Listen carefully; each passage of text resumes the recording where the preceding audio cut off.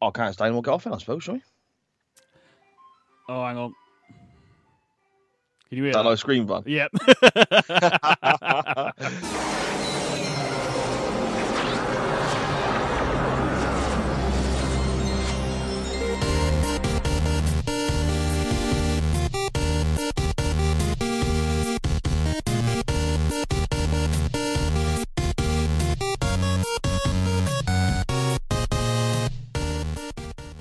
Hello and welcome to The Waiting Room, a Quantum Leap podcast. My name is Si. I am one of your hosts, and with me as always in this little venture back and forth through time, jumping around with our good friend Sam, is the always awesome Mr. Benny Mac. How are we doing, sir? I'm doing very well, thank you, Si. You big me up way too much, but I appreciate it. Yeah, no worries. Well, you say you're all right. You've been a bit poorly, mate, aren't you? Yeah, I mean, in terms of the release date of this and everything, obviously they'll come out once a week, but we've had a bit of a delay in recording. So I will say for the fans, because we've had a few people where we've been sending out tweets and, and over our socials and everything, which we'll give out later on. But we've had some really good responses and they can't wait for it. So the delay is my fault because I've not been too well, but things are looking back up. I haven't had Sam come back and fix it, so I'm guessing it was meant to happen. Yeah, there you go, mate. There you go. Or perhaps you just saw it as a lost cause and went somewhere else. Wow. I've heard that before in my life. Thank you very much for reminding me. Yeah, brilliant stuff. On today's episode of The Waiting Room, we're looking at an episode of Quantum Leap that I was really looking forward to when we decided to do this project. I actually, in my head, thought this episode we're going to look back on today was much later in the series. It wasn't until I sort of looked down the episode lists that I realised it was in season 1. So I was overjoyed that we're getting this episode as early as we are, and that's The Colour of Truth, Benny. Before we get into the actors involved and the episode itself, what are your thoughts, just as an overall view of this episode, Colour of Truth? Well, no pun intended here. I'm going to mirror image what you just said a little bit, but it was. I thought it was in season 2. I will admit, but when like yourself, when I saw the list, I was like, oh yes. I thought that was in season 2, but yeah, a lot earlier than. In fact, there's 2 episodes in this season that I was really looking forward to, and this is one of them. So, yeah, it was good. I'm so glad it was in the season 1, and I believe it's one of the higher rated episodes throughout the entire franchise of the series. From season 1 to 5. So.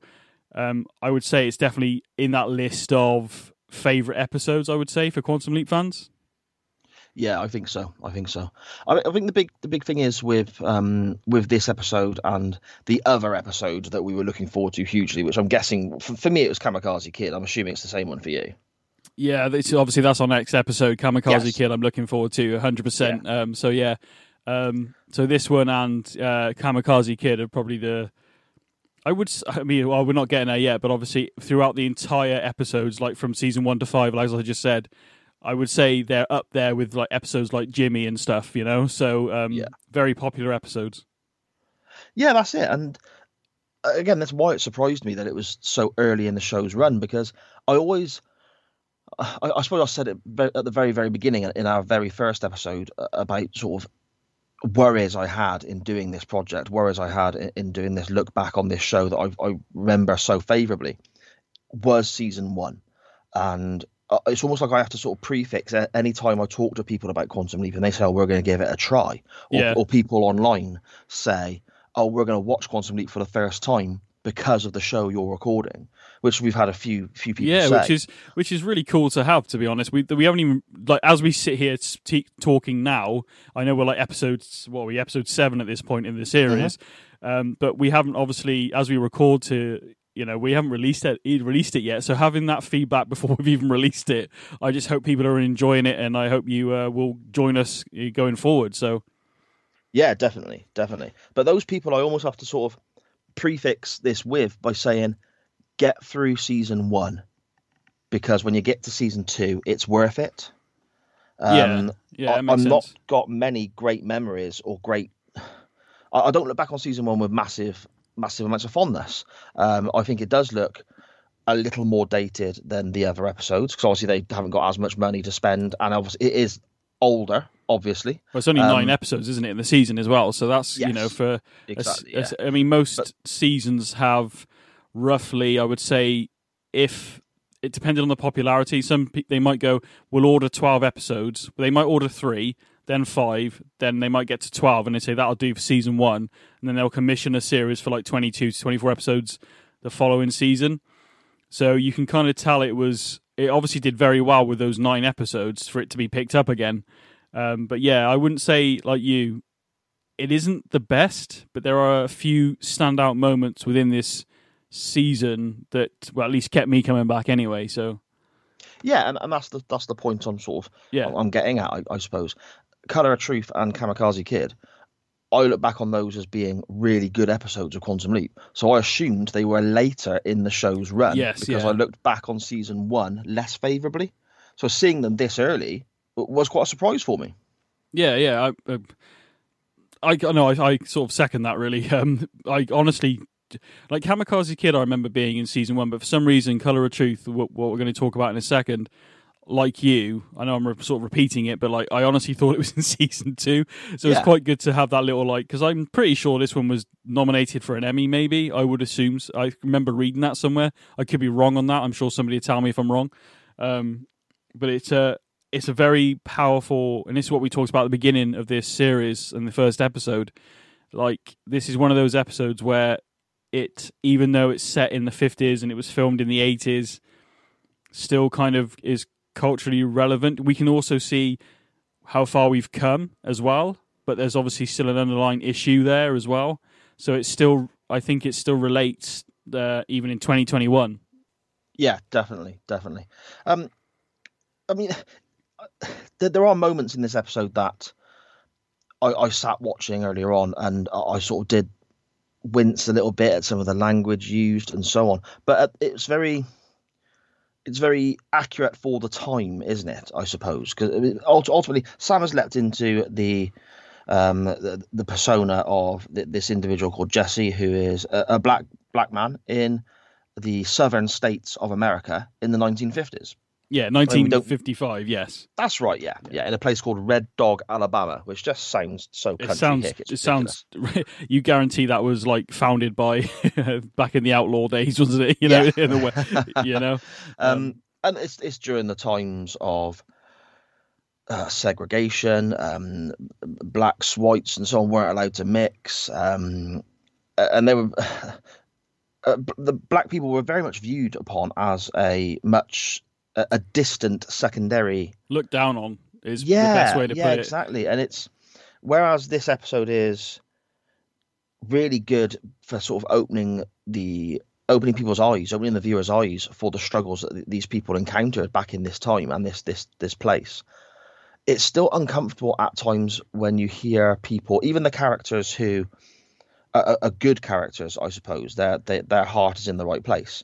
They still refer to Sam's character and his family and other black people by using the N-word and so on. Yeah, and these are the characters that you like, and it's just a case of it's how things were. I'm not saying that's right, but it's how things were back then, I suppose. Yeah, I just want to. It is even. I've watched it so many times. It's one of my favorite episodes because it's very powerful. It sends the right message overall, but to get to that ending, we have to sit through, and Sam doesn't like it at all, does he? He's very much. I mean, there's a scene where like he is talking to the son of the Miss Melanie, who's a widower of a former governor of the state, so quite a high up in the sort of social scene, I guess, at the time. Mm-hmm. He is kind of telling. We'll get into it, but he's kind of telling Sam off for doing something, which we'll get into in a second. And there's a bit where Sam basically doesn't want to take it anymore, steps towards him and just picks up the flower pot and puts it over somewhere else. But the look on the dude's face when Jesse, a.k.a. Sam, walks towards him as if to say, you need to watch what you say, is a very good moment to say that Sam is not going to tolerate this language. He does to a degree, but every time somebody says the certain words, which I don't want to say because I find it uncomfortable and it shouldn't be said, to be honest. Yeah, of course. but he very much doesn't like it. But to keep the persona of Jesse to do what he's there to do, he's almost got to tolerate it for a little bit. But he only tolerates it for probably, 4 or 5 days, and he's very much like fighting back from it, fighting against it from day one, which is brilliant to see. But, you can see it in Sam's face whenever Tom puts Jesse down or says a certain word or says you can't sit here or you can't use that. And it's like, why? Yeah. You don't see... Sam says it himself. It's wrong because basically, as the episode starts, Sam doesn't realise he's a black man in the 50s. He just sits at a lunch counter because he's hungry. Yeah. And basically... And just causes this great almighty It's unbelievable, isn't it, to see? Because we haven't grown up in that time, have we, to be fair? So no. It's and we know what's right and wrong, and we've learned from it, as I said. But this is a good reminder to remember where we were, how far we've come, but we're still not quite there yet. But how Sam puts it is, it shouldn't be that I'm a black man sitting at a counter. It should be seen as I'm a hungry man sitting at a counter. Doesn't matter what you look like, what you dress like, what you look like, anything. Pink, purple, green, black, grey, whatever colour you are, doesn't matter. Treat people with respect and humility, I guess is the right word. I hope that's right. It's a damn good episode, to be fair. Yeah, it shows again, I suppose, how far we've come, I suppose, in general, because you look at it now, 2021, acceptance is sort of, I suppose, preached, I guess, for want of a better term, on social media, on sporting events. I watched my football team this afternoon, and they all took the knee before the game as a way of, again, sort of raising awareness to race issues that are still going on. Yeah. They're slightly different now because you get people being abusive online. So it is a completely different world to what Sam faced here in 1955. But there is progress, I think, and that's a good thing. And you also look at, I mean, to me, racism and homophobia, they are very much, I always kind of look at them in a similar way, because I think anyone who is racist or homophobic, regardless of which one they are, that they're equally a fucking idiot. So that, to me, I suppose, rightly or wrongly, I banned it all together, I suppose, as being a moronic state of mind. And I look at people I know who are gay, who are trans, who whatever. I've got one of my best friends from football is black. My father-in-law is black. And it's just like the fact that now my kids, my youngest being 11, and my eldest now being 18, my kids never look at these people as being different to themselves. I think is a good state of affairs when it comes to, well, first of all, how well my wife has done bringing them up, and me, hopefully, alongside her. But also definitely. Society in general. I mean, my son, when he was at infant school, he was trying to describe us his new friend he'd met that day. And this is going back a few years. He's 18 now. But he's trying to describe to us his new friend he had met that day. And at no point did he describe him as being Asian. He just saw him as another kid. And I felt so proud at that moment that it didn't even enter his mind to describe him as an Asian child or somebody from that part of the world or have ancestors from that part of the world. Yeah. And then you go back to looking at what we see here, where rightfully so, the people who created this episode of Quantum Leap have made it slightly uncomfortable, because that is what these people lived through. It shows, I think, how incredibly brave these people were back in the 50s to stand up to this. Yeah, because you said about acceptance before, a lot of these people didn't like what was going on, but because they wanted to just live their life and not have any trouble, they would kind of maybe not partake in the negative, but they wouldn't do anything at all. So it was looked on like they want to kind of be left alone so they can live their own life as well. So it's fitting in again.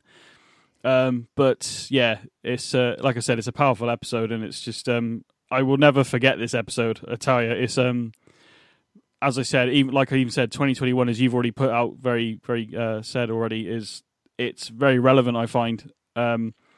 And it's always good to make sure we don't forget where we've come from. I don't want to be battered over the head with it. I don't want to be saying you shouldn't be watching this and all this kind of stuff, because if we don't learn from our past, as they say, we're doomed to repeat it. So, I hopefully at one point in this, I don't know when, I don't know how. Hopefully we get to a point where we just see humans, or men, women, or whatever whatever you want to be called, as people, and make sure we're all looked after and look after each other. Really, I suppose. I don't really know how a better way to put it. So yeah, exactly. So Benny, do we have any news or comments on the actors in this episode? Whereabouts we might have seen them, or whereabouts we might have recognised a face? I mean, I know there's one individual who I recognised from actually another episode of Quantum Leap. Oh, I must have missed that. But yeah, we got a few tropes, and I would actually play the sound if I actually turn the sound up. There we go. There it is. Do you know what I mean? A couple of weeks off, not recording, everything's gone to pot. So you would think this is the first episode again. Who was the one that's in another episode? Then I missed that. The guy's name escapes me, but he was Sam's son. Sorry, Jesse's son. So the father of Nell, who picked Jesse up. Willis. Yeah. He also played a character called Isaac in a couple of seasons' time when Sam, for something goes a bit wrong, and he ends up leaping into the 1800s. And they're smuggling. Yes, immigrants. I remember now. And he chose his. Yeah, we'll get to that. I know exactly what you're on about now. Yes, because that's all to do with Al, isn't it, and everything as well. That's how it's all linked together to a degree, if I remember rightly. We'll have to get there. Yeah, well, mentioning him then, Michael D. Roberts, as you said. He's done a few things here and there. He was in A Star Is Born. He was Matty, so I've not seen the film yet, but it's supposed to be quite good. He's done stuff like Girl Meets World. I didn't know there was a Girl Meets World, actually. I know that was the sequel, wasn't it? Was it really? The person who did Boy Meets World has a daughter, and it's fairly recent. It's only a few years back. I think. Oh, is it really? Okay. Yeah. He was in Parks and Recreation as well. He was Joe in that. So I've seen a few of those. And then, like I said, Star Wars Born is probably the most recent thing, at least listed here on there. There was also the Sheriff Blunt, Royce D. Applegate. The one thing I took from this is he did a voice in Eddie Murphy's Doctor Who. What am I on about? Doctor Dolittle. Sorry. He was the I Love You dog or something in that. He was in. He was in Oh Brother, Where Art Thou? And I think he was a. It says man with something there, but it's cut it off, which I had earlier, and I've forgotten what it was. What else was he in? There was a list here somewhere, and I've lost it. There we go. Yeah, he's done a few films. Phoenix, Under Siege 2. I think he does like small parts. He was in Sequest. Do you remember that? No, what was that? Chief Manilow, he was in that. It was like an underwater sci-fi.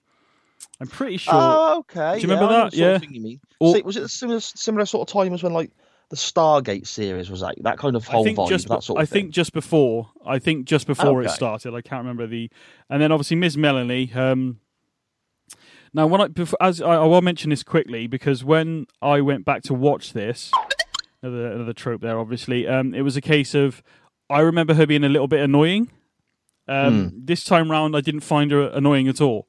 No, that's so strange because I had exactly the same memory. That there's two things memory-wise that I don't know whether you want to refer to it as a Swiss cheese on my part. I'm not sure. There's two things memory-wise that do stand out for me with this. One is exactly what you've just said, that I thought she was going to irritate the crap out of me, but she doesn't.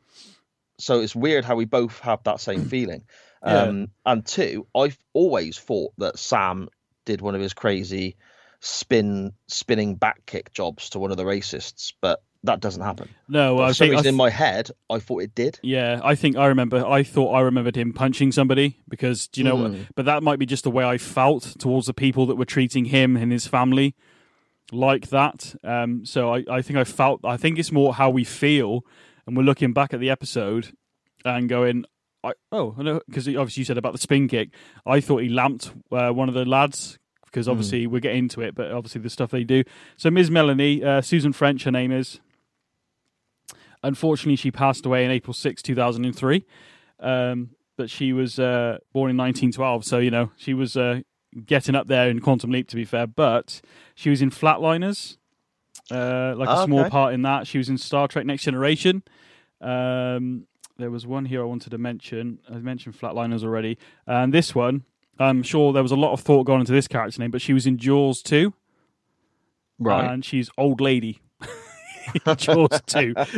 Does exactly what it says on the tin. Exactly, yeah. So that's pretty much it, to be honest. There was, I can't believe I missed the son of Jesse being in a later episode, but then I suppose what episode is that? Like in season 3 or 4, is it, or maybe even 5? Something like that. It's quite a lot. It's quite late on. So, but yeah, once you said it, it kind of clicked in my head, obviously. But yeah, there's a few. I mean, there's a couple of actors in there that have gone on to do other things. The son of Ms. Melanie went and did a few other things as well.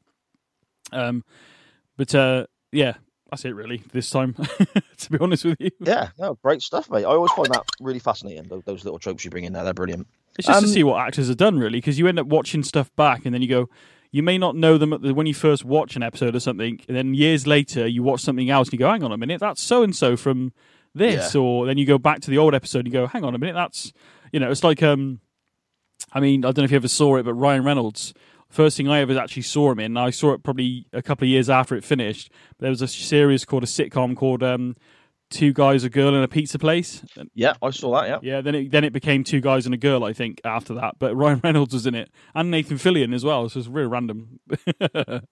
Yeah, that was quite funny. I remember that being quite funny. I don't know if I watch it back now. I don't think it's got as good a following as most programs, but I quite enjoyed it. Yeah. Okay.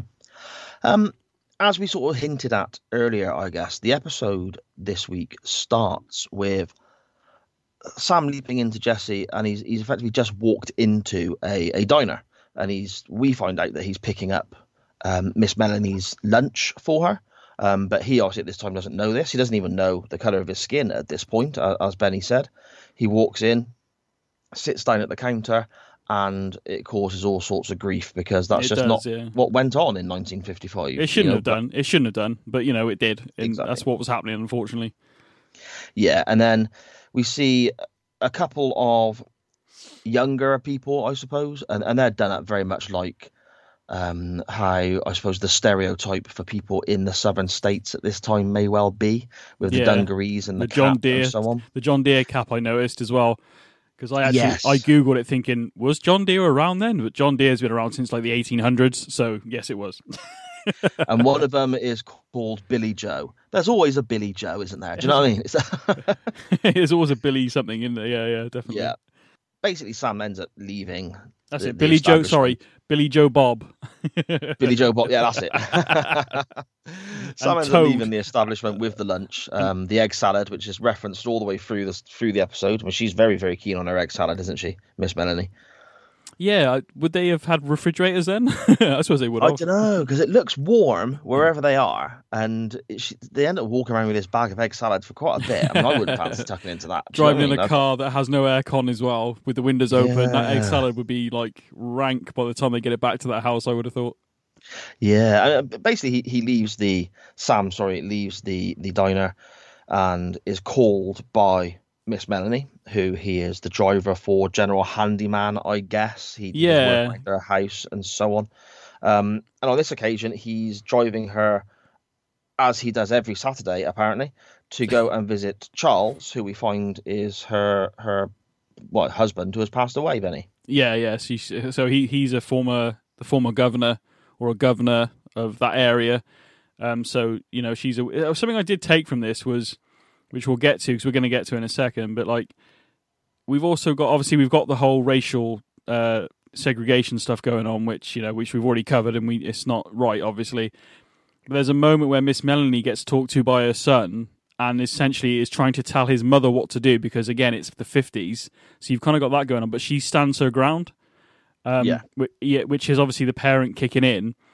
But like, you got to think that would be going on as well, really. The women's rights and everything wouldn't have started yet, either. So you kind of got two fronts here, really, of the domineering white man, essentially, on both sort of on the sun. Yeah, so that going on. And you said about when Clayton, his name is, isn't it, Miss Melanie's son?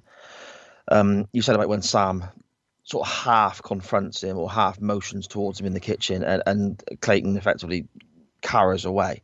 That moment right there just shows you exactly what sort of person he is. He's an absolute bully. He's a complete shithouse, for want of a better term. Yeah, he is. And this is her son as well, the first time somebody even remotely stands up to him, he cowers away. So I suppose it shows the level of people of that intellect, I guess. We get a moment here from Sam that I always thought was really clever. When he gets in the car and Miss Melanie is basically barking at him to take her where they go every Saturday, which we find out is the cemetery to go and see Charles's grave, her ex-husband. Sam says, "Well, don't you remember when I banged my head? I'm having trouble remembering things. Can you give me directions?" Now she calls him out on it and says, "You never mentioned banging your head." But I thought that was quite a nice little moment, quite a nice little touch where Sam's trying to be. It's quite clever. He's quite intelligent there in trying to get this information out of her without blowing his cover, I suppose. Yeah, and also like I think maybe on Sam's part because she kind of. Because doesn't she forget herself as well a bit large and not long after that? But like, I think Sam maybe thinks I'm going to put words in his mouth here, but she is an older lady, so maybe he thinks he can get away with saying, "Do you remember when I did this?" And she's like, "No, you never. Don't talk BS." So she's from almost the moment you meet her. First, you think she's a bit of a bully. Then, as it goes on, you realise she's not. But like, she's very much she doesn't take any shit. Basically, for a woman in the 50s, because her husband was a governor. So, again, maybe she was a bit more privileged because she's got the station because of that role, but she uses it well. Yeah, and she's very much... we see as the episode goes on, don't we, that she's obviously very wealthy with the car that she has and the house that she lives in and so on. And she has this stroke in the town, I guess, that people listen to her. She has some sense of authority, I suppose, because of who her husband was. Yeah. We get the moment then where they arrive at the grave and there's lots of weeds all over the grave where it's not being looked after by the cemetery staff as it should have been, apparently. And I thought this was a fantastic moment where Sam, as Jesse, gets Miss Melanie to sit down and he clears the weeds for her and so on. I thought that was really touching. Yeah, and you also see that at this point that she's not as bad as she seemed when we first meet this character. She's a very bossy sort of woman. She cares, and she actually, as we go through the episode, and there's little moments where she obviously cares for Jesse, not in a romantic way, as in they're friends, but she kind of pulls back a bit because of the social sort of aspect of it to a degree. You can see that, I see that in her through the episode where she enjoys Jesse's company. She likes having him around. It's company for her because her son is off doing whatever he's doing. He's an older man. He's probably in his 40s, I'd say. So I think she appreciates the company, but every now and again she gets reminded of her station and how things are. If that makes any sense, that's how I took it. Yeah, that's spot on. I mean, there's a moment a little while later where she has a bit of a funny turn, doesn't she? In her, I suppose, in her sitting room potentially, she has a bit of a funny turn, and she calls for Jesse. So Sam comes running in, and we know that Sam has qualifications in medicine and so on. He's a very clever fella. He's got lots of degrees. So he starts trying to check she's okay, check her pulse, and so on. And her response is very much a case of, "You're not a doctor." And he responds, Jesse responds with, I've done some doctoring in the past. To which that moment of, I suppose, realization of the divide between the white Miss Melanie and the black Jesse is thrown back at you again as you're watching as a viewer, because she responds with, "Keep your coloured voodoo to yourself," something like that. To yourself, and it's like, well, it's brought on, isn't it? Because the son, this is what I was saying, the son is confronting Miss Melanie, his mother, about Jesse's behaviour in the diner just by sitting down. It's not like he wrecked the place, but and she gets flustered, doesn't she? And she basically tells him off and says, and he's like, "But if he steps out of line again, are you going to deal with him?" She ignores that comment and says, "Don't forget the buttermilk," and basically sends him off. So I think I was trying to figure out what was wrong with her, and I'm thinking maybe blood pressure, and it's kind of got to the stress of trying to hold this front together, maybe. And that's why Sam runs in and obviously does the whole eye checking thing. And I did chuckle a little bit when, although it does again remind us that there is that divide, I'd be thankfully keep your voodoo to yourself, which I obviously could be considered bad, I suppose, but in the moment it didn't feel negative compared to the way others have treated Jesse to this point. So But Yeah, it's I mean, it again is obviously not what you want to be hearing or not what you want people to be saying, of course. of But course. you're right. It's in the context of the episode, it's not the worst thing said. And Yeah, if this, a reference to colored voodoo is not the worst thing said, that gives people sort of, I suppose, a indication. better Yeah. idea of some of the abuse that Jesse and his family took from some of the other But it characters. is, like you said, it's like almost like a cold bucket of water thrown on you, because this divide gets, just as you feel as though their relationship is probably more solid than we realised, all of a sudden you get splashed with the cold water again to say, no, it isn't.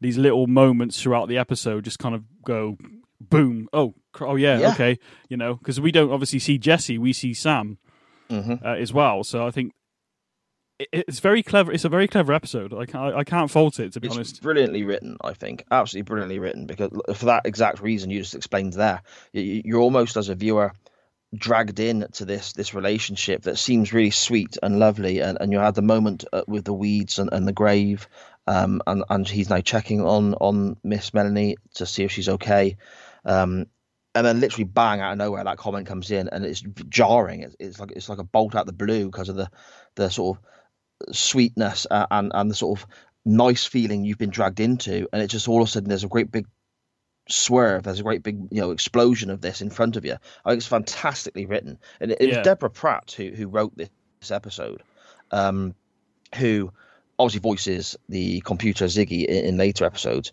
but also she wrote Starcrossed, which was one of the earlier episodes in this season that we watched that I panned. I did not like it at all. No, yeah. So it's fantastic looking at it that Starcrossed I didn't enjoy whatsoever, but then the next episode with Ms. Pratt's name attached to it as a writing credit is fantastic. Yeah, I wasn't actually aware that she wrote it, to be honest with you. So that's good to know, that because I know she wrote Starcross, as you just said. But yeah, to see that she's done this, and it's a bloody good episode. So obviously we're going to rate it quite high, I would assume, by the time we get there. But yeah, I mean, it's a good moment. Like I said, like as you go through, obviously her son I don't like at all, No. and yet he is still not the worst of them either.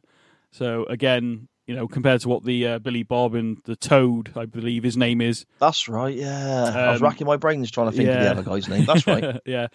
Compared to what they do, it's a lot worse. And I mean, it escalates quite quickly with them too. I mean, yeah. So that's very much. I mean, let's get to that. I suppose we find out that via Al, of course, our hologrammed friend, that Sam is here to stop Miss Melanie dying on the train tracks, which are part of the route to and from the cemetery that she takes in the car each week. And I think to and from the town as well, isn't it? Is quite close to her house, isn't it? These train tracks. Yeah, so it's obviously the railroads are in, and so a lot more people, and the towns are connected a lot more now. But yeah, but they don't have they have a stop sign. It's not like today where you have the big rails come down and lights flashing and telling you not to go because there's trains. You kind of got to use your own judgment to look across the track to see if there's a train coming. But yeah, Sam's there to stop Miss Melanie from being killed by this. And now the records show this, but the records don't show. And again, this shows you the time, that the era that you're in. Al has no information on whether Jesse was driving, whether Miss Melanie was driving. So they know Miss Melanie died in the car crash, but there's no details on whether Jesse has perished in that accident as well, because they didn't keep records. Yeah, very true. That's basically the reason Sam is here. That's the wrong he has to right. He has to stop Miss Melanie dying on these train tracks in her car.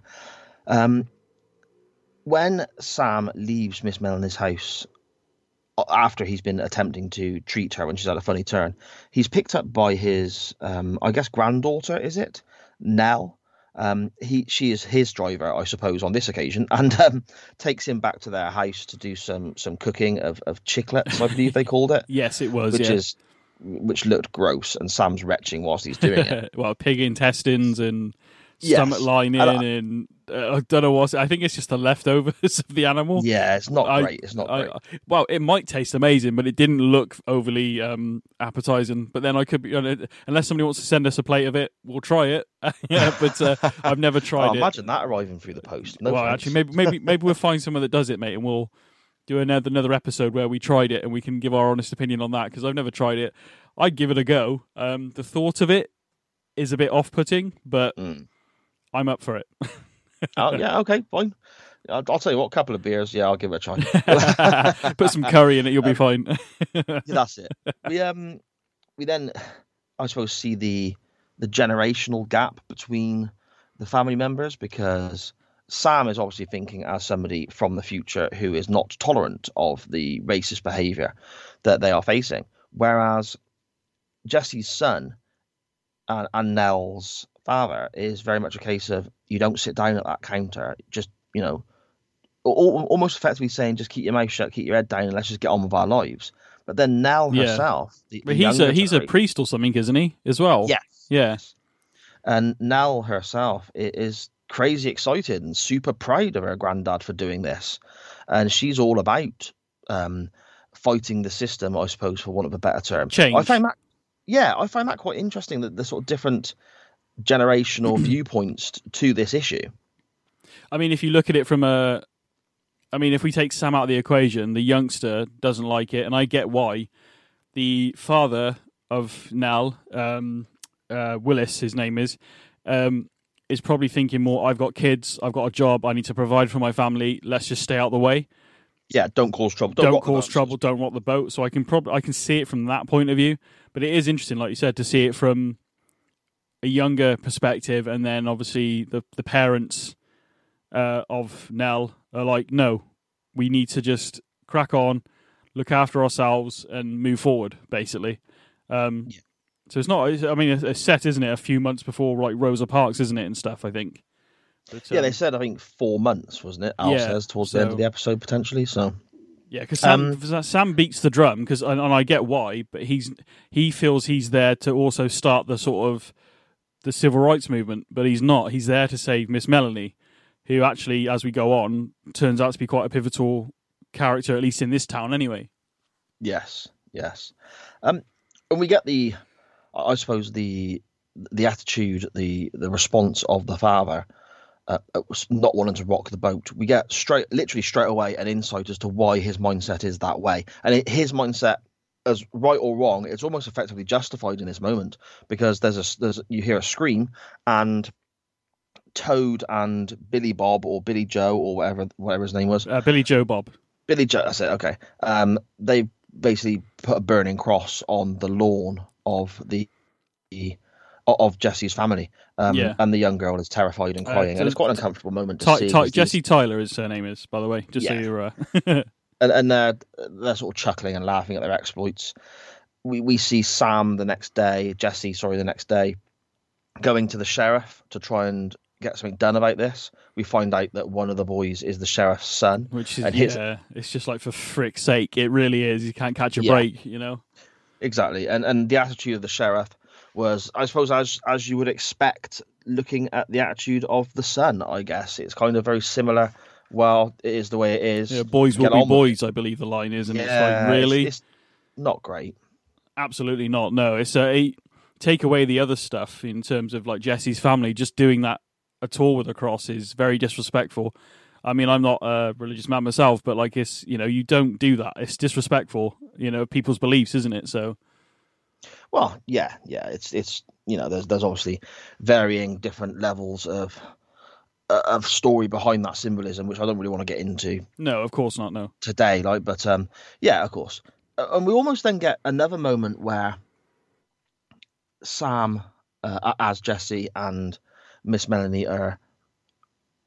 You almost see the affection again, the sort of the friendship, the kinship between them, when Sam is trying to fix part of her sink. There's a pipe that is leaking, and it sprays them both with a bit of water, and they have a laugh, and it's a lovely moment again, and you see the warmth between the two. But then that's followed up again, Benny.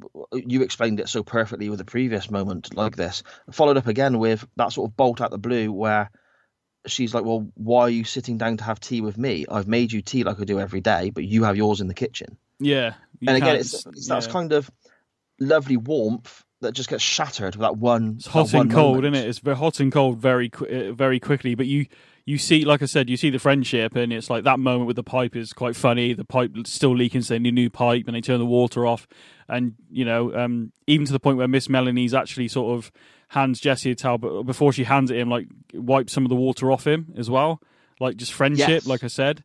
And then all of a sudden, you can't drink tea with me at the table, even though Miss Melanie made the tea. Jesse is serving it. So Jesse doesn't do everything in the house, which is a nice little moment. Again, it's only little things here, but to be told he can't sit with her and drink with her is like, what the hell? And it's like you said, it's jarring almost, because you go from nice moment to wake up call, Mm. Yeah, yeah, definitely so. Um, we then see that Nell arrives to take Jesse home again. But Sam here, I'm assuming he's doing this to try and stop the car being around Miss Melanie. He's still trying to work at making sure she's not in the car at this particular time when the train goes down the tracks. Yeah, it's the day of, isn't it? It's the day of it's Yes. supposed to happen. So Yeah. So Sam explains to Nell, no, it's okay. We're going to take. I'm going to drive Miss Melanie's car home because I've got to work on the engine or something. Making excuses to basically have the car nowhere near her. The issue yeah, with that is, of course, Nell then has to travel back alone, and Sam has been seen earlier in the day drinking from a whites only fountain. So, and he was seen by our two old buddies, Toad and Billy Joe, and they've decided they're going to teach him a lesson, but they don't realise that Sam is not in the car, do they, Benny? yeah. They Nell's on her way to, I think, choir practice. I think, if I remember rightly. Jesse's not in the car, as Si's already said, and then they run her off the road, and not realizing it's her in the car, they realize, and instead of helping her, they drive off and leave her. And it's just like, for goodness, it went too far anyway. It's gone even more over the line, hurting Nell, who's a young woman, driving a car by herself. I mean, obviously in those days, I don't think seatbelts were compulsory. There are no airbags. Do you know what I mean? So Yeah. Yeah, it's not a nice moment. But again, this is what the one actual lad, I don't know which is which. I think it's Toad at the wheel. Billy Joe's like, I don't want to do this, and the other one's like, no, we're just going to teach him a lesson, basically. Mm-hmm. And of course, it gets out of control, and they run Nell off the road and realize it's not Jesse. And then instead of helping her, what do? They drive off. Yeah, and just leave her. The car's upturned, and she's in quite a mess. To be fair, She is, yeah. Yeah. I almost get, I suppose, Final Destination vibes from this episode, because it's like we've got this particular time that we know Miss Melanie is going to get hit by this train on this certain part of the tracks. Yeah. The only point where the road crosses at a certain time, and it's almost like that's like the crux of the situation. That's where the stars align, and that's when that thing happens. Yeah. And I never Sam thought of it was like that doing before, little- actually, to be fair. The Final Destination vibe. I didn't think of that. Yeah, I get it very much with this episode, because Yeah. Sam's kind of doing things to alter that, but almost like whatever is controlling time, whether it's fate or whatever. But he feels like, even when he's driving away, he feels like something bad's going to happen, doesn't he? He does mention that, in his monologue. And it's like, for example, he's going to take the car back, so he's in theory cutting away the option for Miss Melanie to drive herself there and have this accident. Then something happens to mean that they get in the car, so they're heading towards. Well, he needs a new pipe, doesn't he? And he tries to convince Miss Yes. Melanie he'll go by himself. Then she won't have it, so he says, she says, I'll drive myself. And then he's like, no, I'll drive. So he ends up having to drive the car anyway with her in it. And obviously, as you'll get into, they discover on the way into town, they discover a crash car, and then obviously it's Nell, and they manage to pull her out of the car. And I always figure, when he wraps her head in the bandage, like, should you be moving her neck? But obviously, he's got no choice. No neck braces in 55, obviously. Ditch, I guess, as well. So Yeah. but it's that thing to me of he's driving in a different direction and so on, but because of the crash, Sam, wants to take the girl to a hospital. If Sam had left with Nell in the first place, maybe that crash wouldn't have occurred when it did. It's always little sort of subtleties and different layers, and almost sort of time travel paradox kind of Yeah. situations, I mean, I guess, where you sort of move the goalposts to try and change something, and then something else happens that you've not thought of that brings the disaster still, back in anyway, line yeah. again. I mean, I feel like obviously we'll get to it, but Jesse sitting down in the diner, I feel like the actual Jesse wouldn't have done that. I feel like I mean, I could be wrong on this, obviously. I agree. Yeah, the actual Jesse wouldn't have drunk from the water fountain. So actually, Sam's presence has almost forced it. But also the other side of that, with Miss Melanie, obviously we'll might as well get to it now. Obviously, they find Nell. They end up having to take her to a hospital. The nearest one, unfortunately for Sam, is a whites only hospital, isn't it? Yes. So they take her there. The doctors come out rushing, and then all of a sudden they realise it's a black girl, and they go, "Well, we can't treat her here." The girl's bleeding, for goodness sake. It's against the law or whatever, but the girl's bleeding in Sam's arms, and it's just like, for goodness sake. And I like this moment. This is probably one of my oh boy moments. Is Miss Melanie gets out the car and goes, "You will treat that woman. You know who I am. I know your mother." Basically, she does that. "I know your mother," which I like. I know your mum. Yeah, I know your mum. You know who I am. Treat this girl. And then they do, thank God. And then obviously I'll get this out of the way now. Nell is okay. She recovers, or starts recovering at least. But Jesse, Miss Melanie goes into the hospital to make sure Nell's looked after. She says to Jesse, "You better wait outside. It's just easier. I will make sure she's okay," which she does. Then the sheriff turns up and then arrests Jesse for bringing a black girl to a white hospital, even though she's bleeding in his arms there on the freaking steps, Yeah, because of Ethel, the nurse. Yo, she's a freaking annoying. She is bloody annoying. She is horrible. Is that her name, Ethel? Yeah. She gets referred to as Ethel by the sheriff, I think. Oh, it is, yeah. Nurse Ethel. She is vile, isn't she? She is horrible, yeah. She is, she's very horrible. What I was getting to is, so Jesse gets arrested. He convinces the sheriff to tell the nurse to don't let Miss Melanie leave for, I think it's half an hour, 30 minutes. Yeah. So Sam goes, "Okay, I'll come quietly. He gets arrested. Miss Melanie comes out, and Nurse Ethel, still being a cow, the sheriff says you must stay here, not Jesse said, and she's like, "Well, did he? Wow, he's going to have a shock then, isn't he?" Gets in the car and starts driving. Where's she start driving, Si? Well, she's heading right to that point where the road crosses the railway. Yeah. We'll get through that, and I'll give you my theory after. Okay. We're basically getting to the incident, I guess, that Sam is there to stop happening or influence himself. We have Miss Melanie on her own in the car, driving towards the crossroads to go and get Jesse out of prison, or go and kick the sheriff's backside, or whatever motivation she has. She's very cross. Yeah. She's driving towards the crossroads, I guess, for want of a better term. Yeah, and I've got to say, though, quickly, that Al is here with Miss Melanie at this point, shouting at her, screaming at her, telling her not to drive. And he tells, this has made me laugh, when he says to Gushy, "Send to me on Miss Melanie now."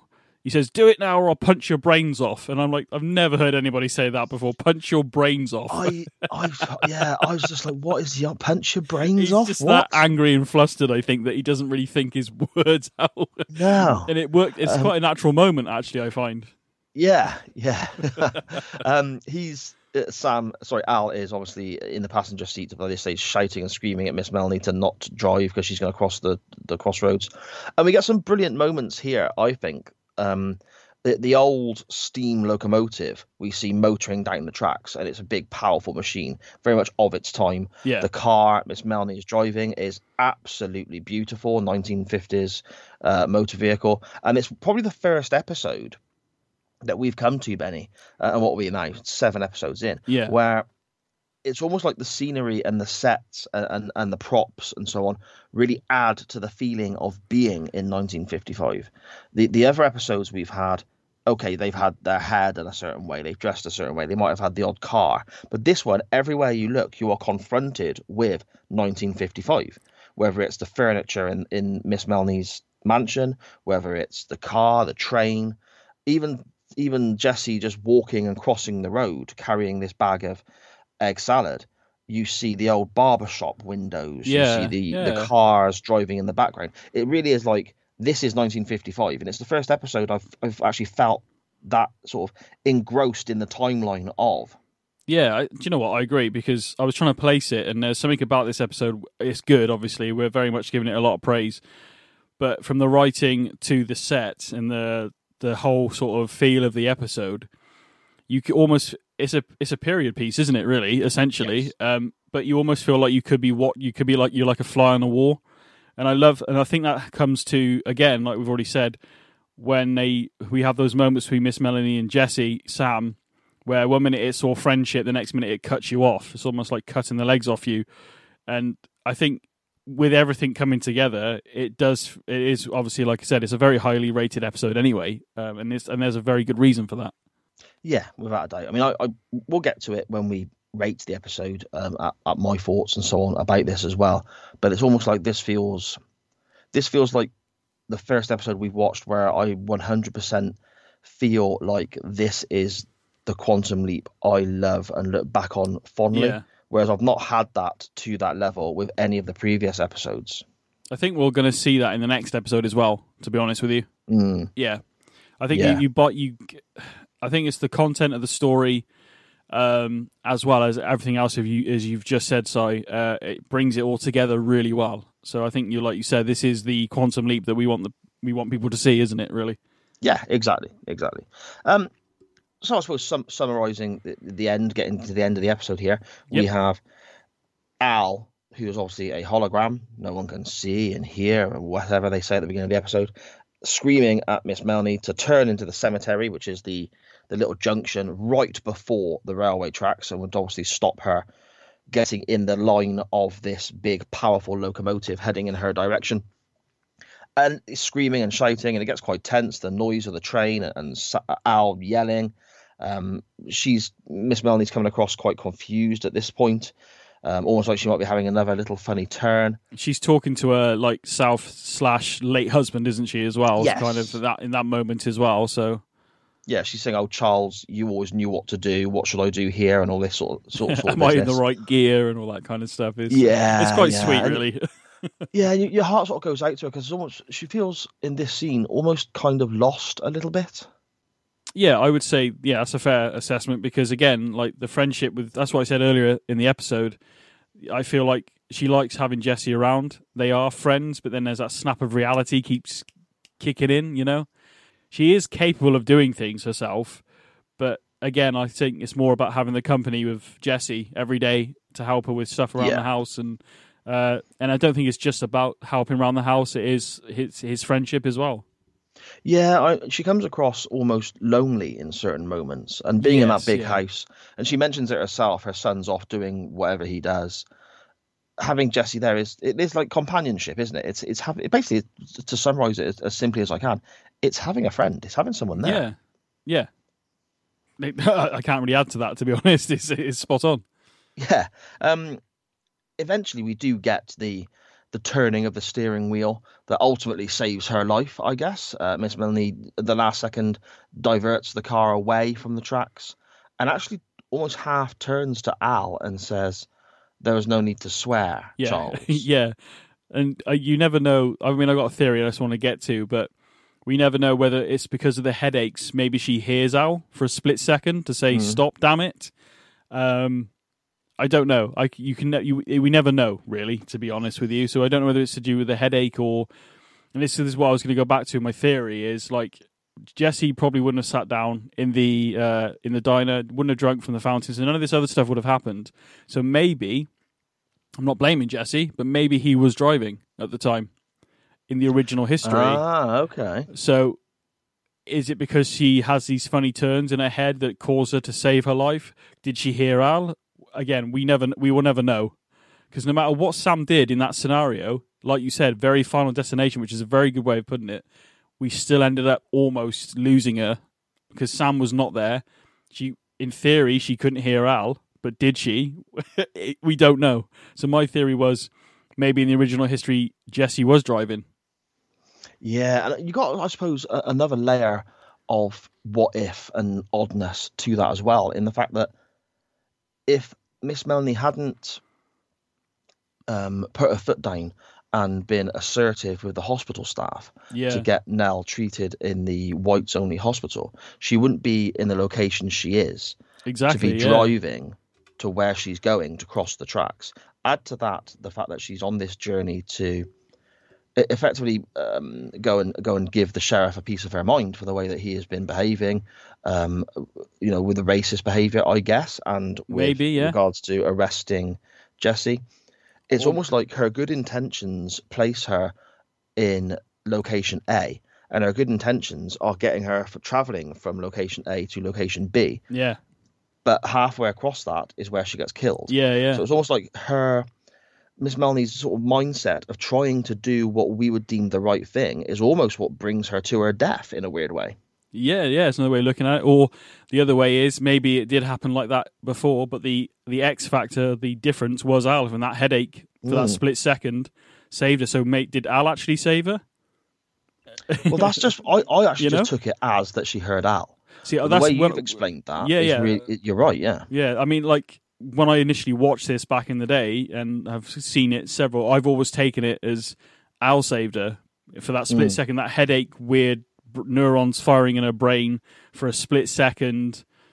She heard Al. I don't know, but then the other way of looking at it, like I said already, was did Jesse not do any of these things, and he was driving the car originally, or maybe those lads did run Nell off the road in the original history anyway, and they were on their way to find her. Maybe, I don't know.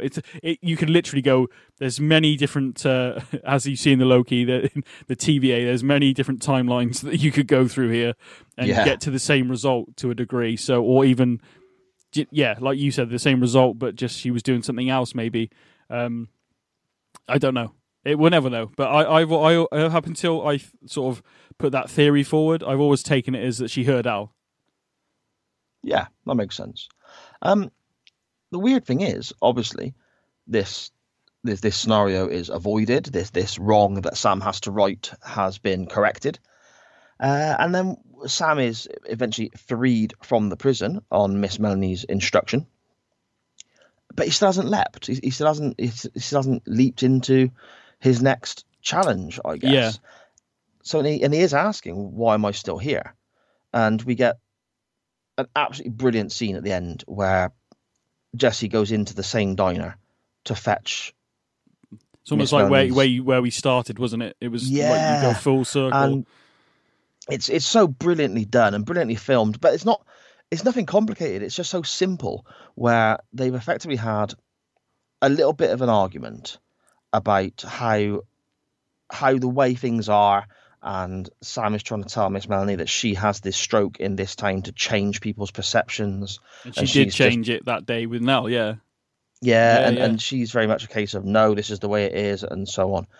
And he goes off, then he's basically scolded. Jesse is basically scolded and told to go and fetch her egg salad from the diner. Sam goes in, and right at the table, the booth at the back wall, is all four of the villains of the piece, I guess. You have Toad, Billy Joe, the sheriff, and Miss Melanie's son, Clayton. And they all turn around slowly and just stare at Jesse as he walks to the counter. The same seat is empty right in the middle of the counter.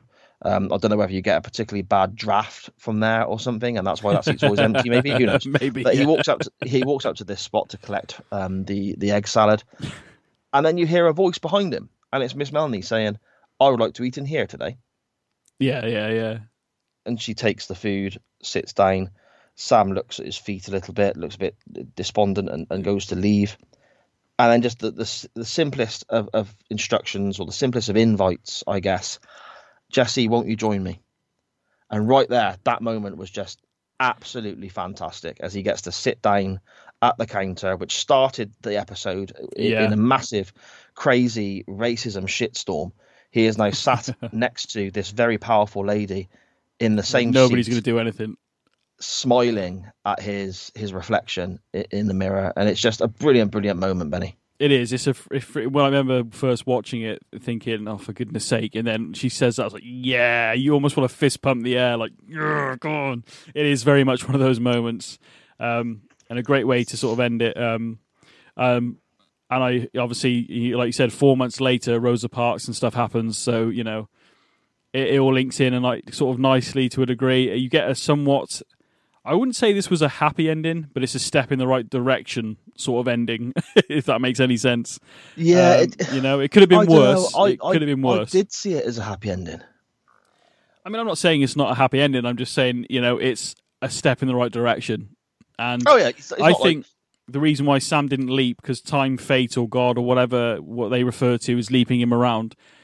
Sam's very passionate about, I should be here to start the civil rights movement and all this kind of stuff. Almost to give Sam that satisfaction of all the crap that he's had to deal with in this leap. As Jesse is almost like a hell yeah. I'm just thinking now, what was Jesse going to feel like when he sort of came back? Because when he leapt in, he was in the diner. When he leaps back out, and Jesse leaps in, he's back in the diner, but like 3 or 4 days have passed. Yeah. I always feel sorry for the. I wonder if he leaps back in, realizes he's sat at the diner, and sat jump at back the counter. Up. No, I don't think so. And it's just terrified and jumps back up and like it's like, oh, I'm so sorry or something. Yeah, you know? yeah. I think honestly, it's. I think Jesse was maybe in that car originally, maybe with Miss Melanie. Okay. So I feel as though he may have done maybe not everything Sam did, but would have done something along those lines eventually. But we'll never know, will we? It's a great episode. No, that's it. It's brilliant. It's absolutely fantastic. And I suppose that does bring us to our Kakazo boys and so on. Yeah, man. We'll start with the negative, as we always do. Yeah. I struggle a little bit here, Benny, to find a Kaka moment. What about yourself? I struggle as well, but I mean, you could look at the stuff that goes on in the episode, but in terms of writing, and the way it is, it's quite hard. I can't think of. I'm literally struggling to find one, so which means I'm not going to force one. But I can't really. I mean, if you're going to watch it, you need to be open-minded about it and not just panic because of the content. The content is very powerful and can be very much, as we said at the beginning of the episode, very relevant even now. And also a good measuring stick to how we've come forward with it. Is again, it's not perfect in the world, but you know, we are more respectful, I think, as a whole. There are still some bad elements in the world, obviously. But overall, you can look at it and see how far we've come. There's still work to do, but we've come a long way. Yeah. I mean, I'm very much in the same mindset as you. I mean, I've got a note here that was going to be my Kaka moment, but the more I think about it and the more we have spoken, the more I kind of disagree with myself now. Oh, okay. That's a first for me. Al reaching Miss Melanie and getting her to effectively turn the car just felt a bit off. Yeah, that's literally the note I've got. Al reaching Miss Melanie a bit off. I mean, I'm stretching. I think I'm stretching to find that as a real big negative. Yeah, I mean, I wouldn't say it's a Kaka moment, but the bit where he's in the cell talking to Sam, about reaching Miss Melanie and saving her, because that's how they've taken it. But him going, I wonder if I could reach younger women. I mean, that's quite creepy. But that's Al for you, isn't it? Really. So I mean, it's a bit creepy. One of those that if this is the first episode you've ever seen, if you've never seen Quantum Leap before, you don't understand the characters. Concept, you're not familiar. Yeah, you're not familiar with the characters or anything like that, and you hear that come out of Al's mouth, you are like, whoa, what is that? But knowing how the character is and having already seen the some worse than that, plus, to be fair, you know, episode, you kind of chuckle because you know he doesn't mean it in a. I don't think Al means it in that way, does he? It's very much a case of, you know, younger women, as in Miss Melanie's what, 75? Yeah. He's not his type. You know, someone his age maybe. Yes. Yeah. Well, no, hopefully, probably not. No, he's 15 years younger or whatever. Yeah. So then, Benny, a positive, mate. I mean, there's plenty to be taken, I think, but have you got an oh boy for us? I mean, the favourite moment, obviously, as we've just said about him sitting down in the counter at the end, is obviously a very good moment. But I think, and it again subtle, but I think, I mean, the chiclet scene's funny to see Sam sort of gagging over that and like and oh my God, sheep stomach and all that kind of stuff. So I think, and Al's like, oh my God, I can't wait. I wish I was here to taste it, and the cornbread and all this kind of stuff. So you got two sort of, Sam's never had it before, and Al, you did have it because Al was very much a supporter. He went on the marches and got, beaten up along with everybody else during that time period. So that's cool. And the bit, so I'll give that an oh boy moment. That was cool. I like that. Oh boy. And the other one is just Jesse when Clayton is like trying to sort of put Jesse down and say, yeah, you need to put yourself in line, boy. And he kind of steps forward towards Clayton, and Clayton's like, oh my God, like you're all talk, mate. And so I think that's probably a good oh boy moment. Oh boy. Yeah, I agree with everything you've said there. The one I've got written down in front of me when I do my notes ready for the show, literally says the end. Then I've got go on, Miss Melanie, you badass. Yeah, okay. When she walks in and just that for me is superb. Oh boy. There you go then. I mean, we haven't had any cacas. I mean, I'm going to play it anyway because it'd be weird not to. So went a little caca. There you go. Great episode. I don't think it's going to be a big surprise to yourself, Benny, or anyone listening.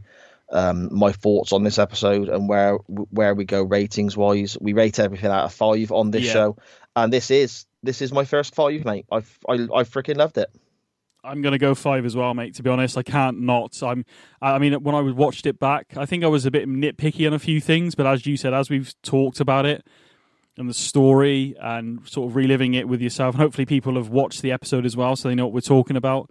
Mm-hmm. Obviously, at the bottom of the episode, any comments and stuff, let us know what you thought of it. But yeah, I'm giving it a 5 as well. It was a freaking great episode. And I actually was looking on IMDb, and it's actually in season 1, it is the highest rated episode as well. I just looked at it now. Right. So out of all the episodes, out of season 1, it has scored on IMDb. It has an 8.6 out of 10. So I'm guessing it's out of 10 on IMDb.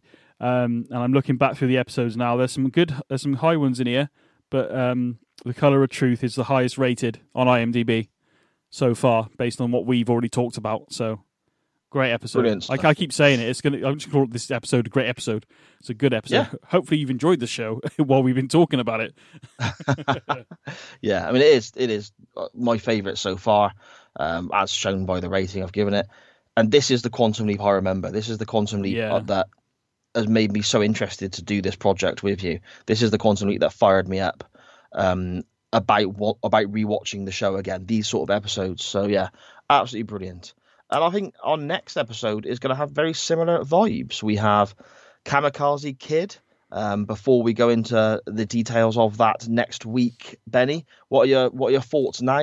Pre-watch back, I guess. I hope it, because I will admit I did come into, because I've seen Colour of Truth so many times. I know it's good, but obviously to have a bit more of an analytical eye on it, I was a bit worried that I wouldn't like it as much as I thought I did. And I'm just hoping the same with Kamikaze Kid. I remember the kiss with history in Kamikaze Kid. That's the one moment. I don't. No, okay. Well, I'm not going to spoil it. I'll let you watch it. There's a good kiss with history in this next episode. I will say this. It's not a musical, obviously, but it does give me very Grease vibes. This episode. I got that. Yeah. Obviously, at the end of each episode, we get that sort of little trailer for the next episode. We see where he's left in, and we get the oh boy and so on. And yeah, the car, the racing that they're obviously taking part in, it is really based upon that, isn't it? So that's quite cool. I got a very much like, you could add the Grease Lightning theme tune over that last scene just at the end of the episode to give you that little, and it wouldn't be out of place, put it this way. So yeah, exactly. Well, in terms of the episode, I remember a bit more. I remember the mother in it being quite funny, of Cameron, who Sam leaps into.